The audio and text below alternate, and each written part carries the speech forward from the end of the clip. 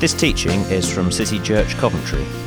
You can find us online at www.citychurchcoventry.org. Have you ever had a moment when you're spending time with somebody who you love very dearly, and you think everything is great between you and that person? You think like the relationship is like top notch.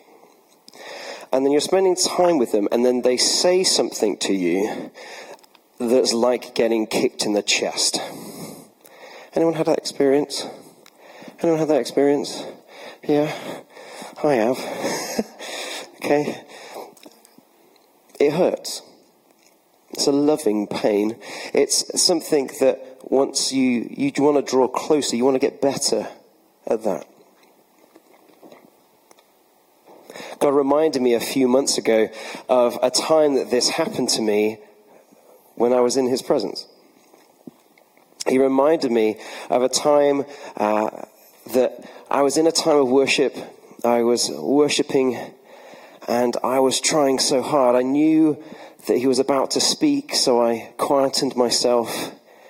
I was ready to hear that loving and encouraging message from the Lord by the Spirit. And I heard him say this: "Are you enjoying hanging out in the outer courts?" Ouch. Are you enjoying hanging out in the outer courts? I was like, ouch, that really hurt. Because the one that I was desperate to have an intimate relationship with just made my heart ache even more. I wanted more. And he was going to teach me that that was nothing to do with anything that I could do. You know, I was due to bring this word in November, and but like Chris, who was due to speak a while ago, God's timing is perfect.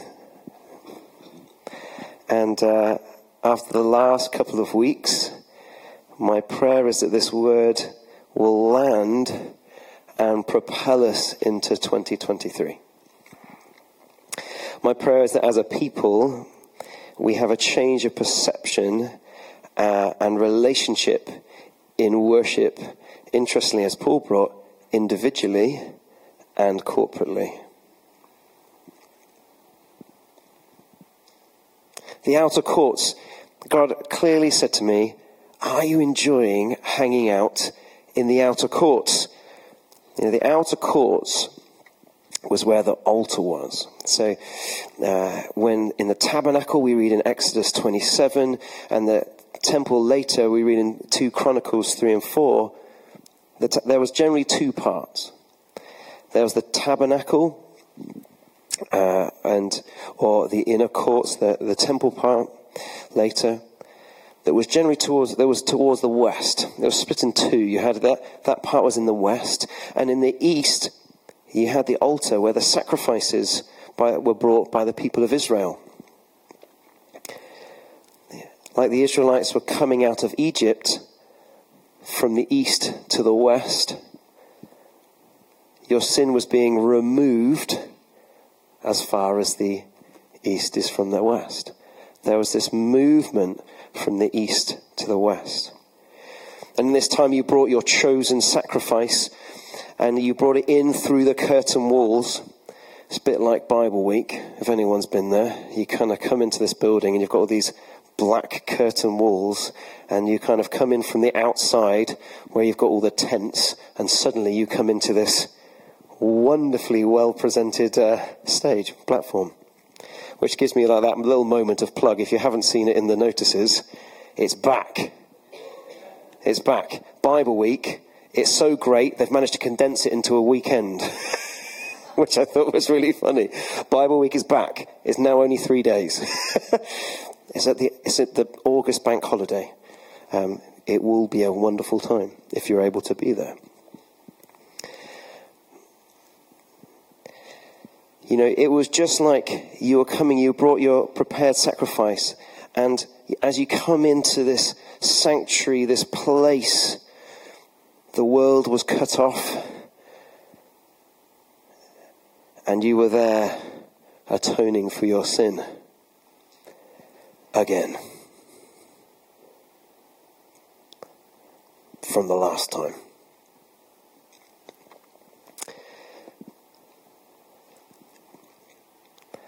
We have this Adamic trait. That sounds quite nice, doesn't it? That sounds theological. Adamic trait. We have this traits about our humanness that makes our perception sometimes of what and who God is incorrect, I believe.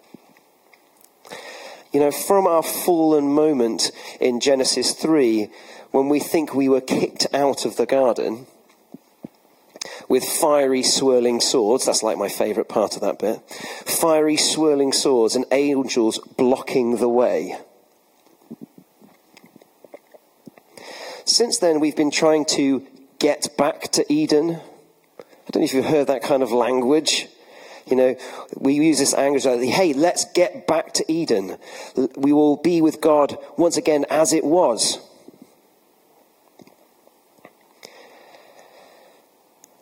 Yet again, we think it's something that we're going to do. It's something that's about us. Welcome to the rest of the Old Testament. Okay, welcome to the rest of the Old Testament. It's like, hey, let's see what we can do. Let's see what we can build. Let's see what we can try and achieve. And I don't know about you, that seems to look like the world right now. Let's see what we can do. Let's see what we can mess up. Let's see what we can try and achieve on our own might. Have you ever considered that it wasn't us? Have you ever considered that it wasn't us? That the reason that Adam and Eve had to leave is because God is holy. He is a holy God. Sin had separated them. God was heartbroken. When I read, God walked in the garden and says, Adam, what have you done? What have you done? We can't be in this place together because I am holy.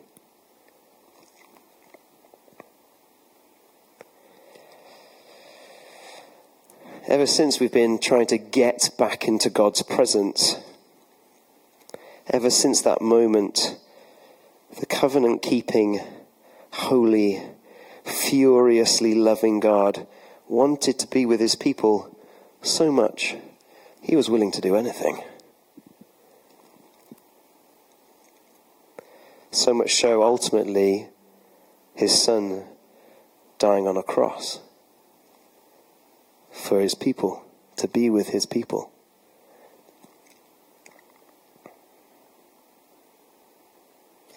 You know, he even lived in a tent.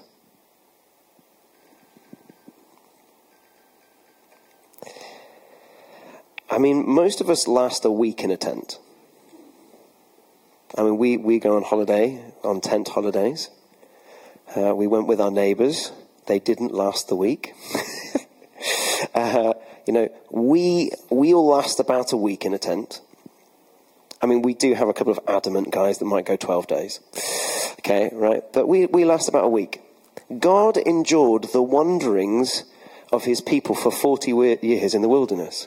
I am not surprised that he was desperate for David to build him a home. I'm not surprised at all. Okay? But he, the holy God, dwelt amongst his people in a tent, with the only thing separating him from his holiness, a piece of fabric.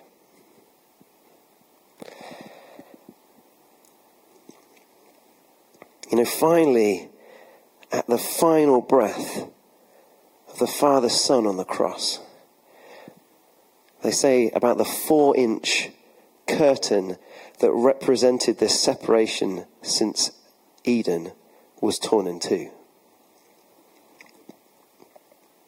It was a really thick curtain.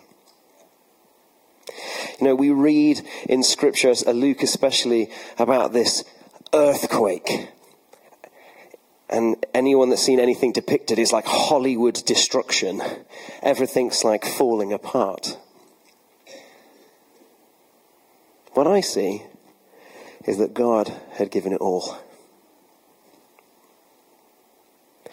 Like a child on Christmas morning, tearing through the wrapping that is between them and the beautiful gift that they have been longing so much to get hold of.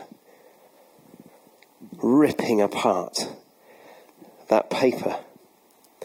God was longing with groans, waiting for the day to be with his people. Tearing that curtain in two. Like Matthew wonderfully reminded us last week, the dwelling place of God is with man. The dwelling place of God is with man. Not the dwelling place of man is to get into God's presence. They are two very different things. One is by our effort, and one is by accepting what Christ has done for us. The dwelling place of God is with man. Let's open our Bibles to Revelation 21. Don't be concerned, it's taking me 15 minutes to open the Bible.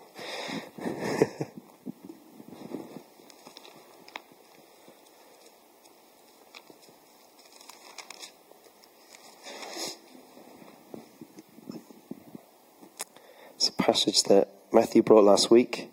I love how the Spirit of God is speaking.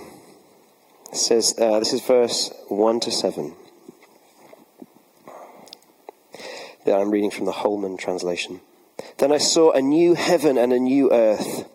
For the first heaven and the first earth had passed away, and the sea no longer existed. I also saw the holy city, New Jerusalem, coming down out of heaven from God, prepared like a bride adorned for her husband.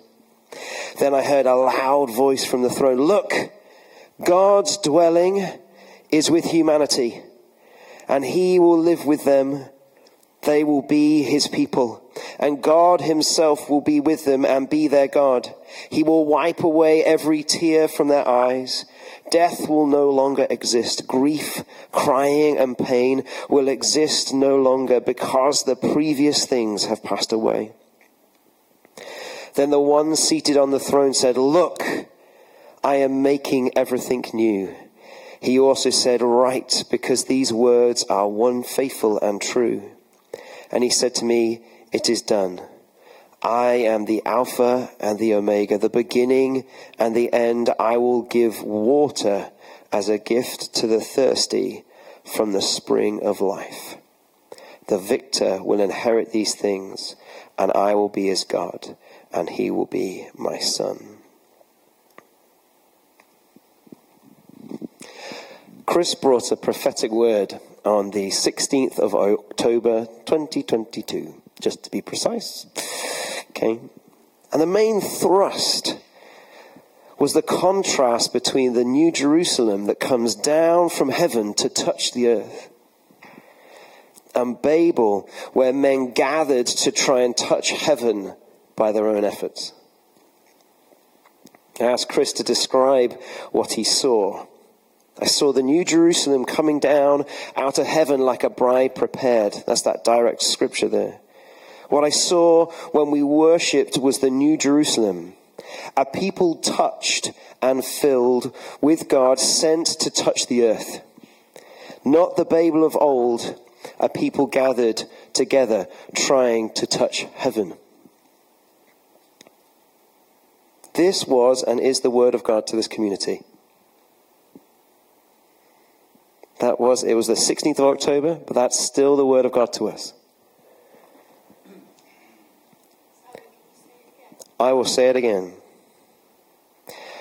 I saw the new Jerusalem coming down out of heaven like a bride prepared. What I saw when we worshipped was the new Jerusalem, a people touched and filled with God, sent to touch the earth. I'll say that phrase again. A people touched and filled with God, sent to touch the earth. Not the Babel of old, a people gathered together trying to touch heaven.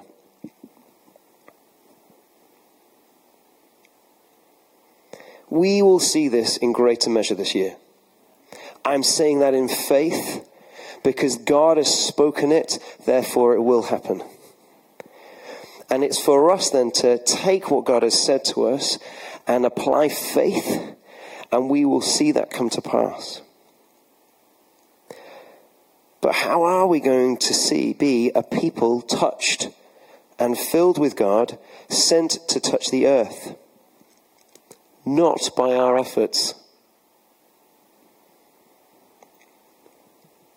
How are we going to build something this year that will impact eternity? That's what Matthew was speaking about last week. How are we going to build something this year that will impact eternity? Not by our efforts. Ben loves to say this scripture. Not by power, not by might, but by my Spirit, says the Lord. That Adamic trait comes in today's reality. We are so concerned about our sin, and we come to the altar again and again to offer something that has already been atoned for eternally. Hear me rightly, I am not ignoring sin. Paul makes that incredibly clear in Romans. I'm not ignoring it.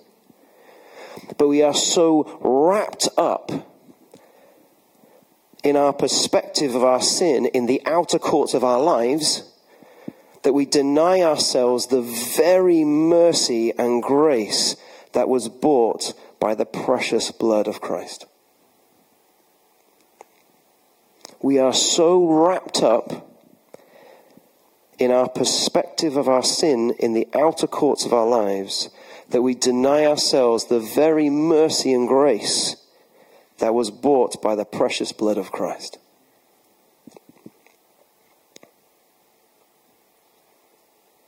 You know, while you and I can be so self-consumed, there is a bloodied lamb sat enthroned in heaven right now who is yearning for you to let go and receive mercy and grace. A Father with his arms open wide, ready to receive you through the Son by the Spirit.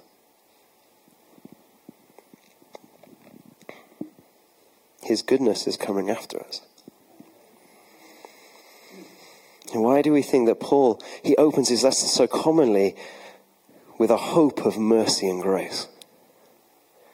If you read most of his letters, they look over, he greets people with mercy and with grace. Any students that are here will know I'm a big fan of the book of Hebrews. From start to finish, I would encourage you, if you have never done this, to read the book of Hebrews from the start to the end in one sitting. I would really encourage you to do so. Because it is a reality of this better covenant. It's full of therefores because of Christ, and this corporate instruction to saying, let us have all that Christ has died for in our reality now. And we can pick and choose scriptures, but I just find that the Lord is funny. Shall we turn to Hebrews 10? The first time we see this, I'm going to have to get much better at the whole have a microphone and a Bible at the same time. The writer of the Hebrews is building this argument, and he presents who Christ is, and then there'll be a point that say, hey, therefore, then let us. And so we have to understand that whole context. In chapter 4, the writer talks about the rest that we now have in Christ. But it's also the part where it talks about let the word of Christ dwell in you richly, so and that it's going to get in between every part of you that Paul read a couple of weeks ago. That's in the context of living in the rest of Christ. And then it talks about us just at the end of that chapter.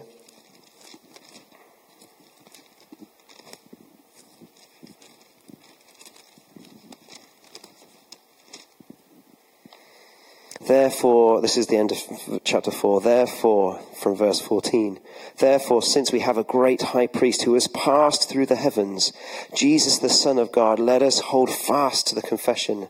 For we do not have a high priest who is unable to sympathize with our weaknesses. All right, like the J.B. Phillips version that says, we don't have a superhuman God who is unable to sympathize, but one who has been tested in every way, yet without sin. Therefore, let us, corporate, all of us, okay, that's what Paul was encouraging us. Let us approach the throne of grace with boldness, so that we may receive mercy and find grace to help us at the proper time.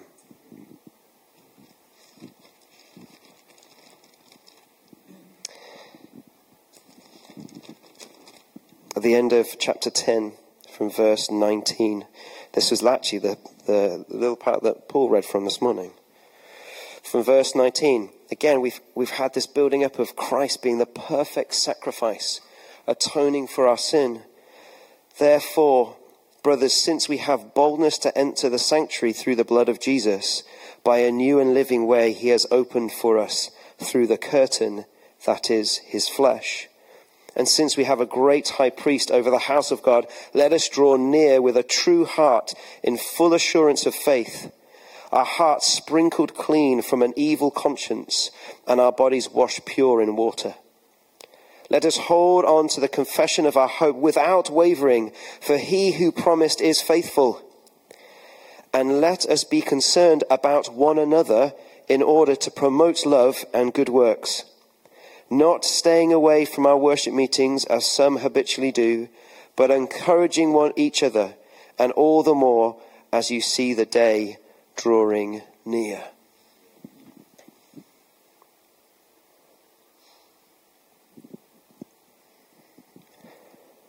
Within the outer courts of the tabernacle and of the temple, there would have been this bronze basin. Later in the temple, there would have been many. But there's this bronze basin. It was where the Levitical priests came to wash and make sure that they were clean before they attended to the sacrifices. They needed to be clean to minister before the Lord. And so there was a well of water in the courts to wash and be clean in offering sacrifices. So they were cleanly bringing their praise and worship. In Revelation 21, it mentions this water that was given. And I just love the Lord. You know, all the way back in Genesis 2, we see these rivers that flow out. We see Eden. Matthew would say that Eden must have been high up, because you see all these rivers that flow out of it. You know, we see these 4 rivers that go to the ends of the earth. You know, Adam and Eve, they leave Eden, but there is a river that flows to the corners of the earth that reminds them of the taste of his presence. I mean, I could talk about the river of God for a long time, but I'm not here to do that. But there's this prophetic declaration from Genesis of the glory that would fill the earth. There is a river that flows out from within you. We read that in John 4 and in John 7. That is a prophetic declaration of the heavenly reality that is to come. Psalm 46 verse 6. There is a river. Its stream delights in the city of God, the holy dwelling place of the Most High. Think about everything that Matthew brought to us about being the city of God. There is a river. Its streams delight the city of God. The river of God that's within us delights us as his city, as his people of God. It delights us. And it is the holy dwelling place of the Most High, holy God. God is dwelling with his people. God is dwelling in us by his Spirit is a foretaste of the fullness that will come in the new Jerusalem coming to the earth. We are experiencing something in the flesh today that is going to come in its fullness in the new Jerusalem. Dwelling in the rest of Christ, where we've read in Hebrews 4, we're encouraged to boldly enter the presence and to receive grace and mercy. You know, it's from this place that we're going to be a people touched and filled with God, sent to touch the earth. No longer babbling or babling. See what I did there? No longer babbling people in the outer courts, trying to get into somewhere that has already been opened. But those whose spirit is alive, pouring out living water, made clean by the blood of Christ to build something with internal impact in this world now as a foretaste of the new Jerusalem to come. We are no longer babbling people in the outer courts trying to get into somewhere that has been already opened, but those whose spirit is alive, pouring out living water, made clean by the blood of Christ, to build something with eternal impact in this world now as a foretaste of the new Jerusalem to come. It's not about you. It is about the almighty, glorious God living his life through you to the ends of the earth.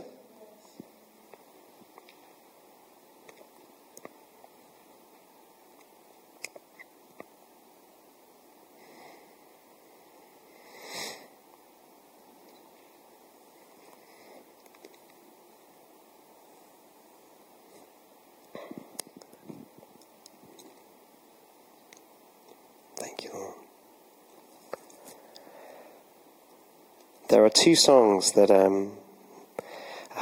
for me, were like my songs of the lockdown period. And they were old songs.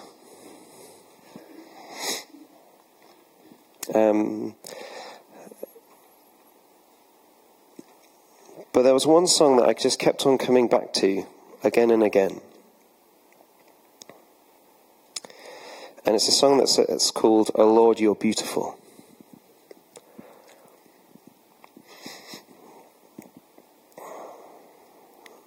O Lord, you're beautiful. Your face is all I seek. And when your child, when your eyes upon this child, your grace abounds to me. And to finish, I'm going to put on a version that I enjoyed listening to well, I still enjoy listening to. And we're just going to enjoy being in his presence. You know, we're not going to try, because we are. We're in his presence. And we're not going to just hang out in the outer courts, because that's not where we are. That might sometimes be our perception. This morning we sang, "Where the Spirit of the Lord is, there is freedom." I'm free, I'm free. I'm free to dance, I'm free to sing. And either you were singing that thinking, yes, amen, that's true, or you were from a perspective of I'm not there, I can't get that. It's like, hold on. Jesus is sitting enthroned. He's done it all. And sometimes our Adamic state robs Jesus of what he's done. Because we have put ourselves in a place where we are taking away what he's already achieved.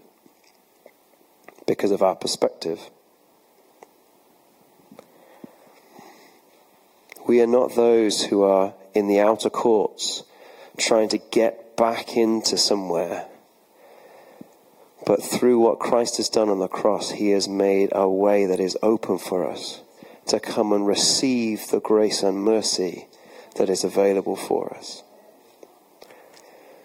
It's nothing that we have to do via might, but we just have to accept with open arms and with open hands and declare who he is. So let's listen to this song. I'm going to pray for us as in the middle of it, and let's just enjoy being in his presence. Simon then proceeded to play "O Lord, You're Beautiful" by Jesus Culture.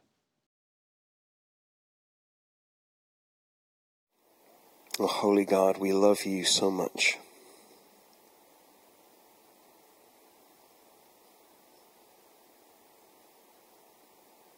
God, I want to thank you that you are a speaking God, and that you have been speaking to this community over and over through multiple mouths, multiple voices.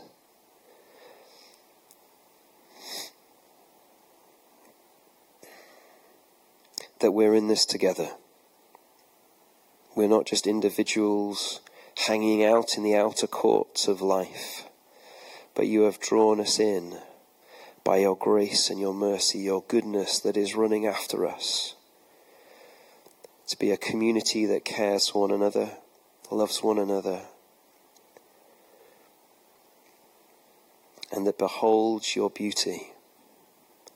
Because, Lord, you are beautiful. You are beautiful beyond description. And your eyes are on each and every single one of us. And your grace and your mercy abounds. It is lavished to us.